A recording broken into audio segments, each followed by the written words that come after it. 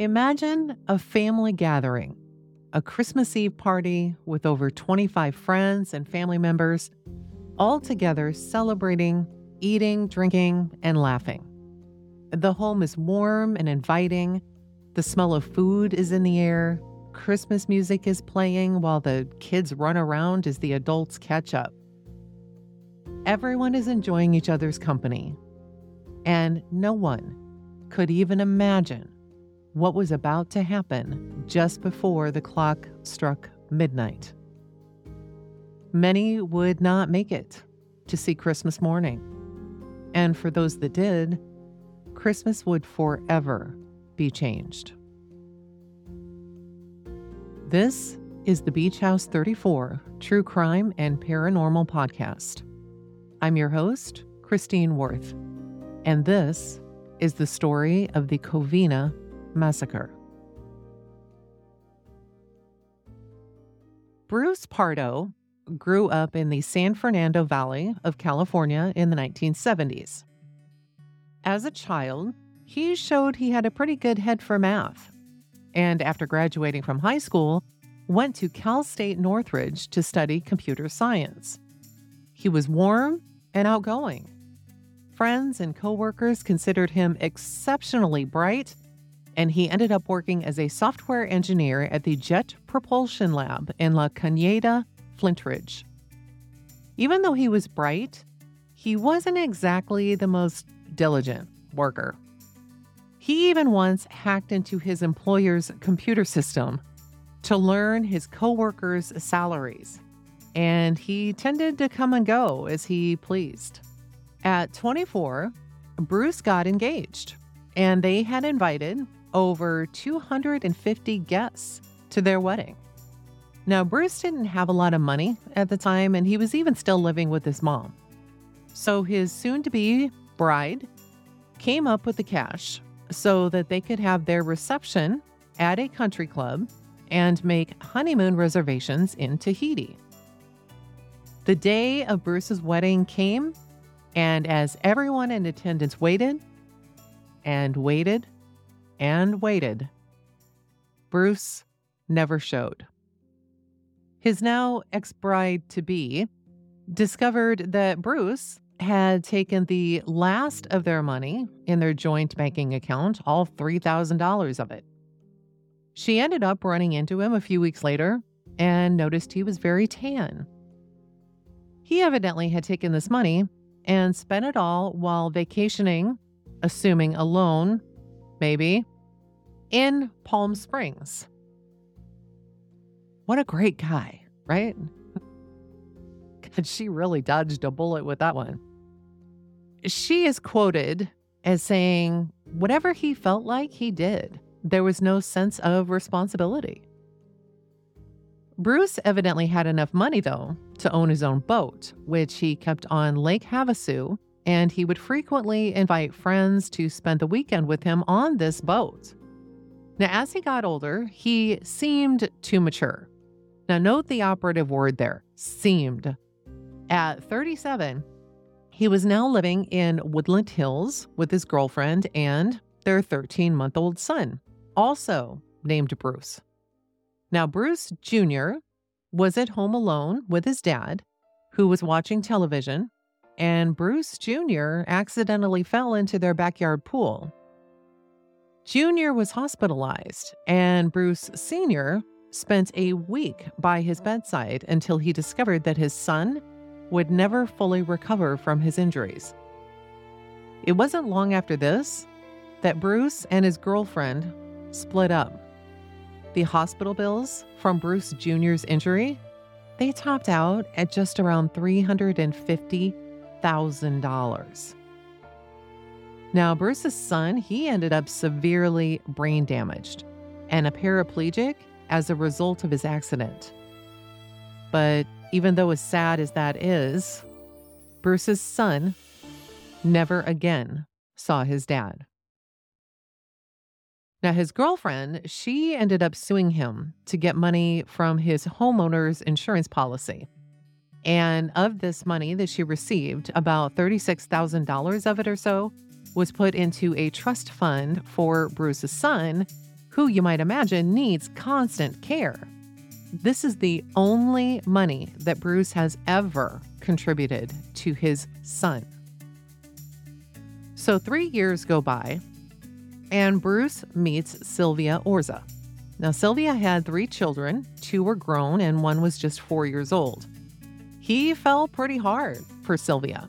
And in 2006, Sylvia and Bruce were married. Now, while they were married, they also got a dog, an Akita, that everyone, especially Bruce, absolutely loved. A close friend of the family is stated as saying, Bruce almost seemed too good to be true. Bruce embraced Sylvia's 3 children and took them in as his own. They bought a home in Montrose. This is just 15 miles north of Los Angeles, and Bruce volunteered as an usher for Sunday masses at a church just down the street from them. It really seems as if he's a far cry from the same guy who left his fiancée at the altar and abandoned his child, right? Now, Sylvia worked at a flower shop, and Bruce was an electrical engineer for a company in Van Nuys, making around $122,000 a year. So not bad money. During the first year of their marriage, Bruce, though, seemed to become distant and all of a sudden began to be very stingy with their money.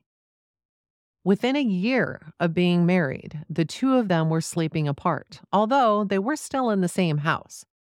Sylvia would head to her parents' house on the weekends, so she didn't have to be home alone with her husband. So what happened? What happened to cause what in all respects appeared to be a decent marriage? Well, it could have been that his stinginess with the money was causing the issue. It could have been that since they have gotten married, they had saved up nearly $88,000. But during their marriage, Bruce had started to remove money from the savings account and put it into his own private account. So it could have been this or many other things. But one thing's for sure, Sylvia learned something about her husband, Bruce, something that she deemed unforgivable. Now, while your first thought might be that, hey, he wasn't being faithful or that he had a criminal record he hadn't told her about, it'd be none of this. No, Sylvia found out about Bruce's disabled son, something he had never, ever mentioned to her.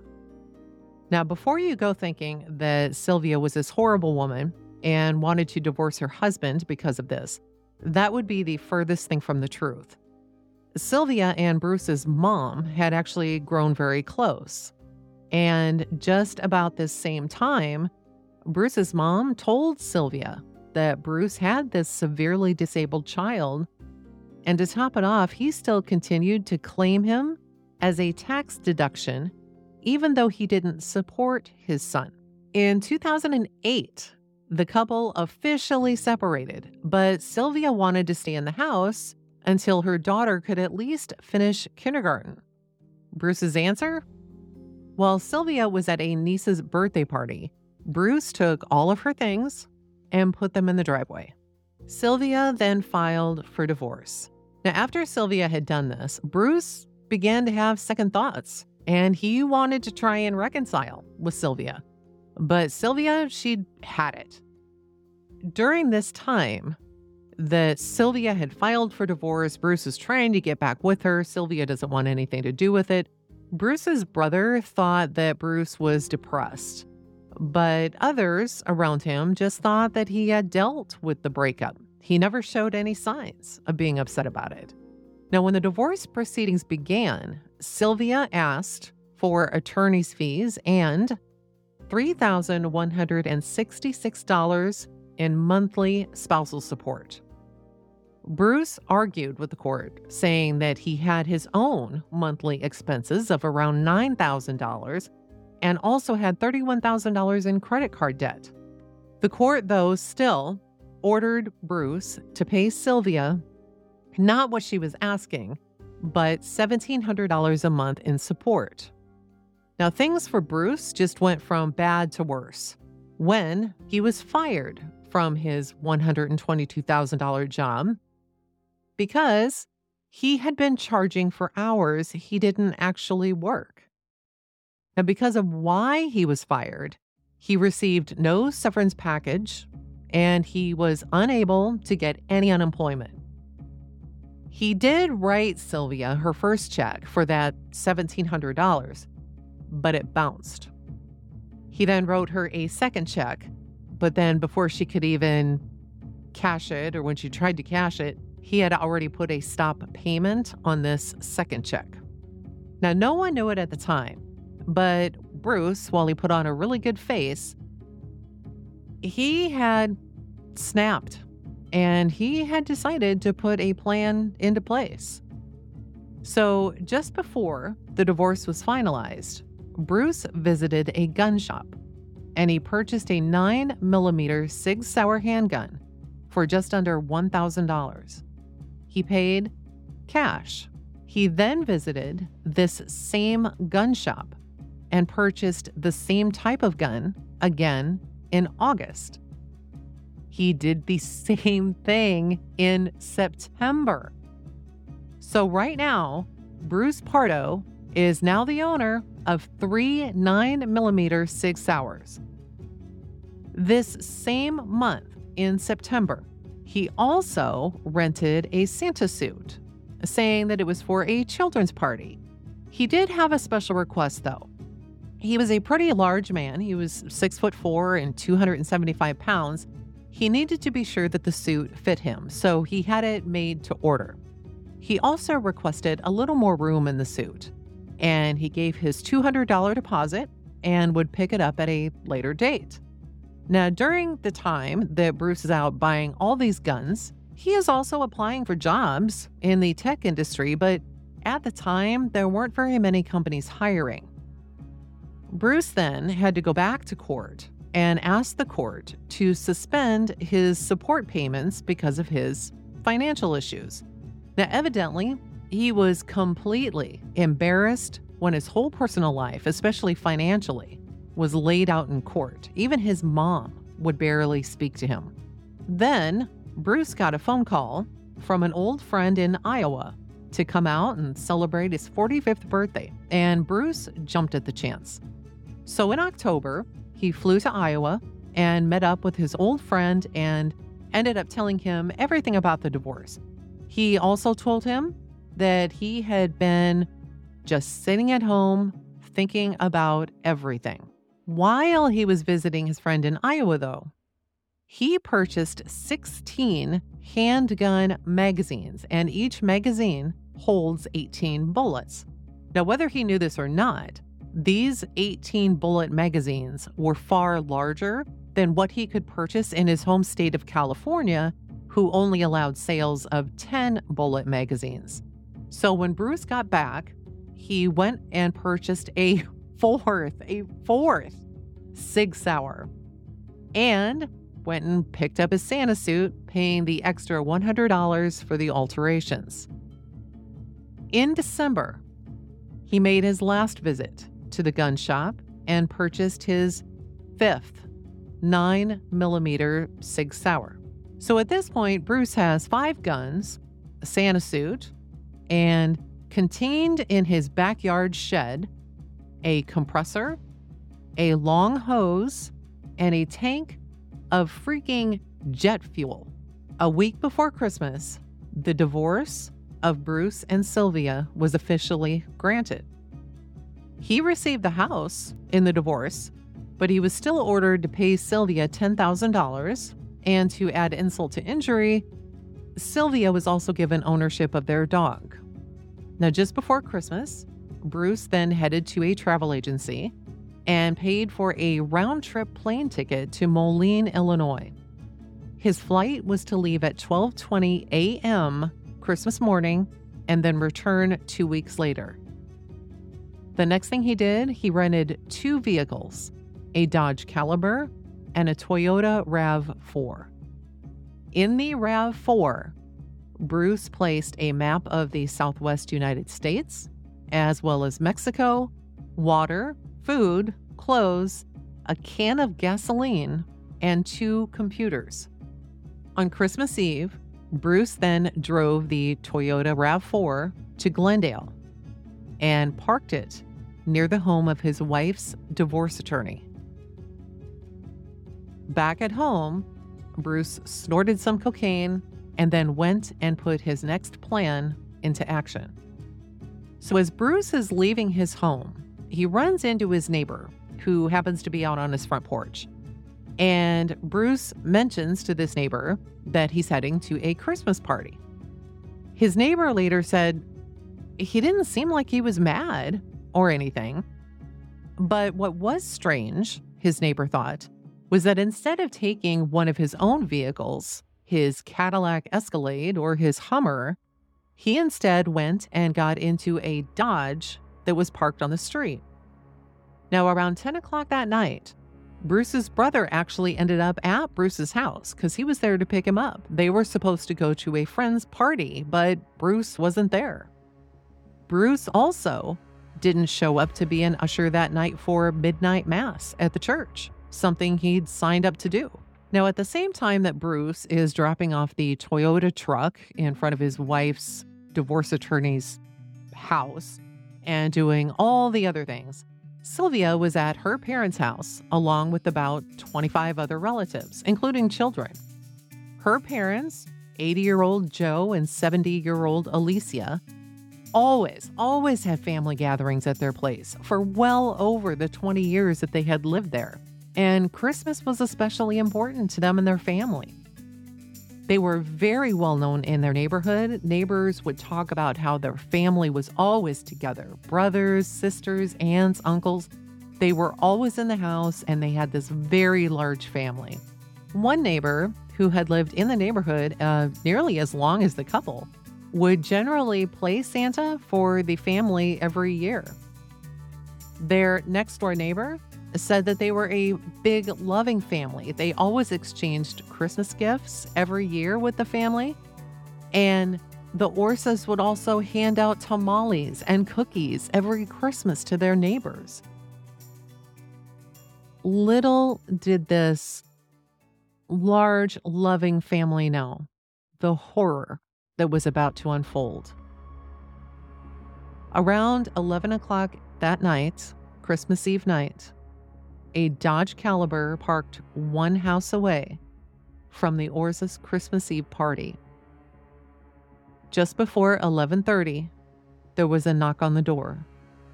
The door was answered by an 8-year-old girl, and there, standing on the front porch, was Bruce dressed in a Santa suit.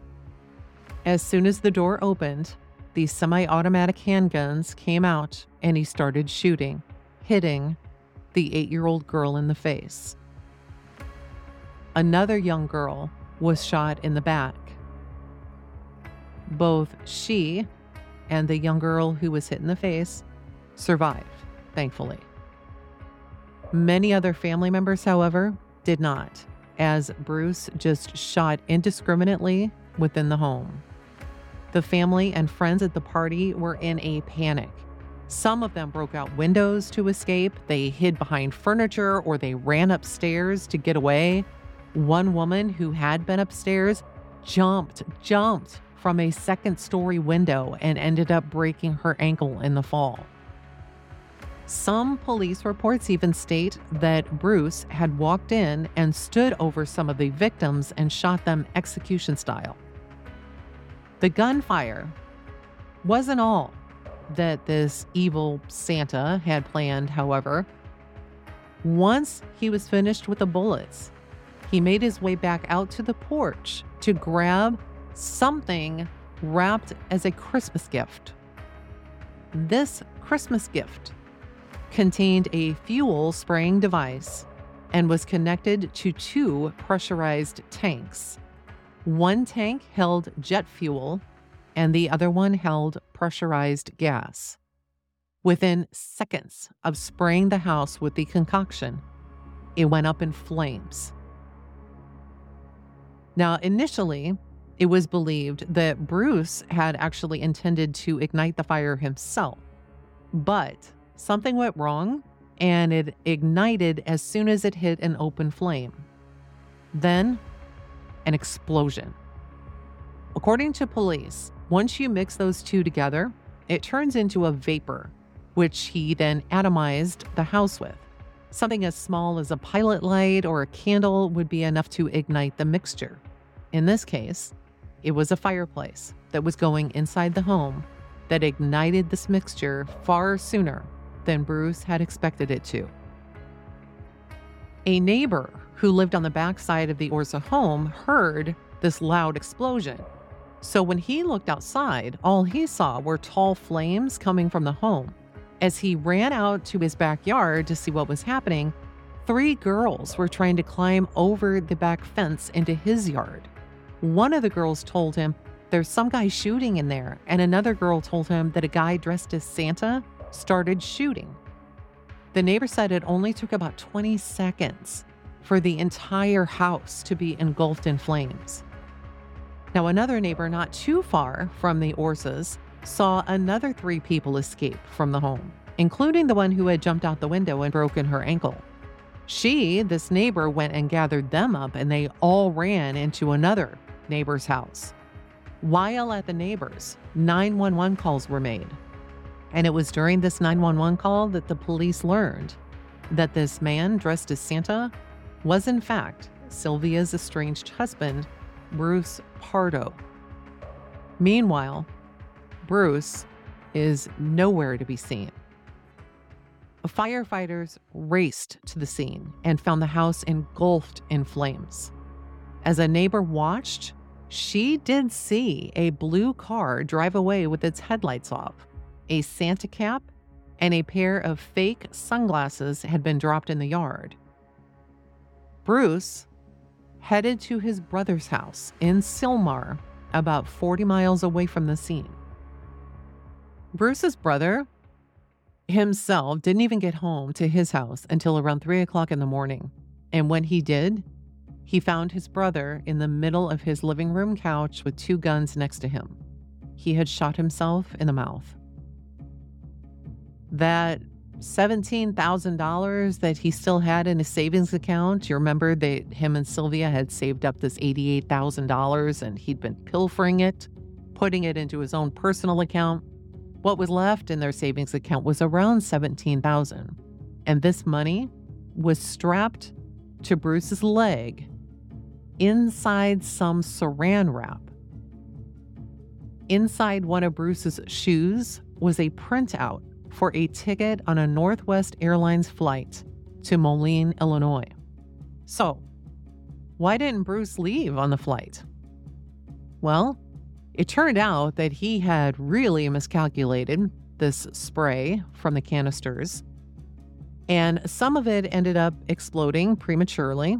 And what happened is it got on the Santa suit, which began to melt to his skin as the fire began. Bruce had suffered 3rd-degree burns to both of his arms. So I guess you could say instant karma, right? Evidently not knowing what else to do, he simply chose to do himself in. After the fire, you could see the address plate of the home along with charred Christmas lights hanging from the front door. The heat from this fire had been so intense that lawn ornaments burned and melted, while ash from the fire covered the entire front yard. The police did investigate. They found 2 handguns in the ruins. Bodies were also found in the ruins, but they were so badly burnt that dental records were needed to identify the deceased. Additionally, at Bruce's brother's house, they also recovered another 2 handguns, and they also located the keys to the rental car that Bruce had used to escape in.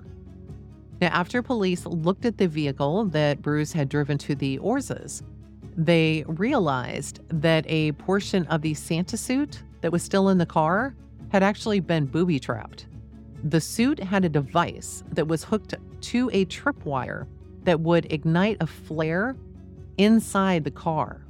The car was also loaded with several hundred rounds of ammunition. The bomb squad was then called. And remember, Bruce had driven this to his brother's house. This vehicle later exploded outside of his brother's home. No one was injured, thank God. And the second vehicle, the Toyota that was sitting outside of Sylvia's attorney's house, it too was located, and the bomb squad was immediately called to the scene. Now, no explosives were found in that vehicle, but they did find a can of gasoline, the water bottles, the food, the 2 computers, and those 2 maps.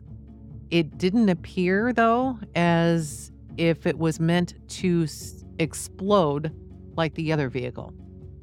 It was assumed by the police that Bruce actually intended to head to this vehicle, which was parked outside the attorney's house, after he was done at Sylvia's parents' home. But the burns that he suffered from the fire gave him other plans.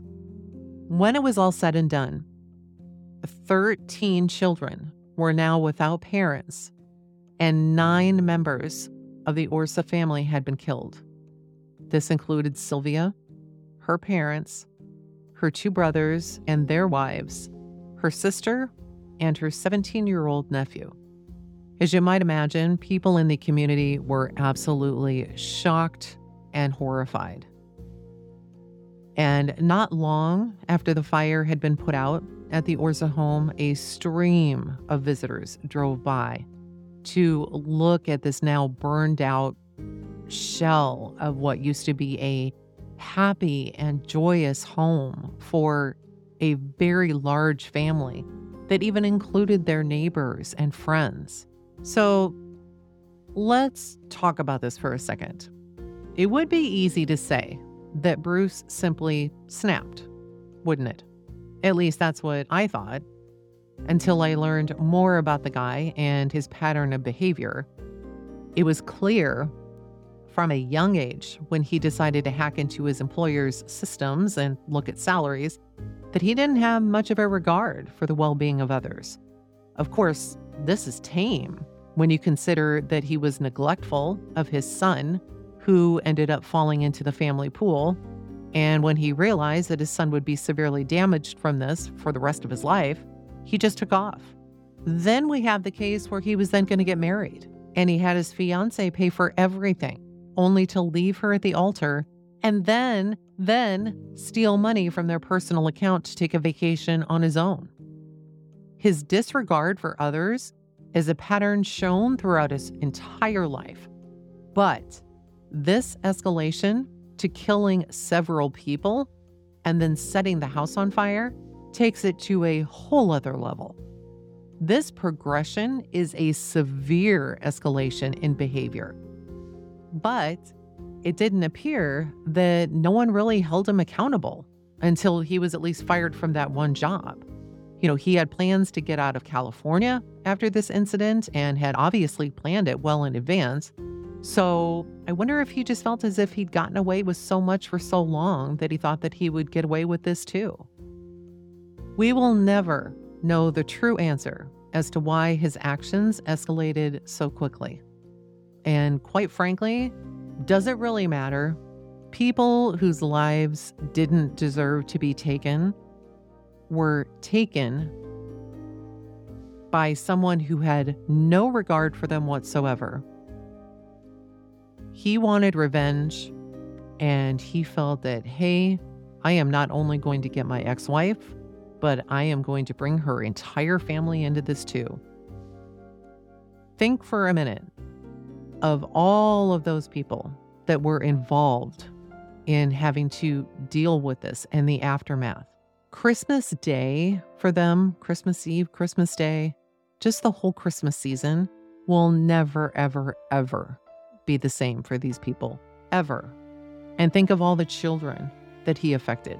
I sure hope that they have found some way to deal with this and deal with these actions of this incredibly selfish man.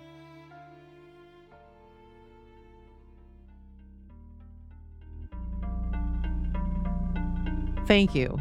Thank you all for listening. You are all so appreciated, more than you know. I will be back very soon with another episode.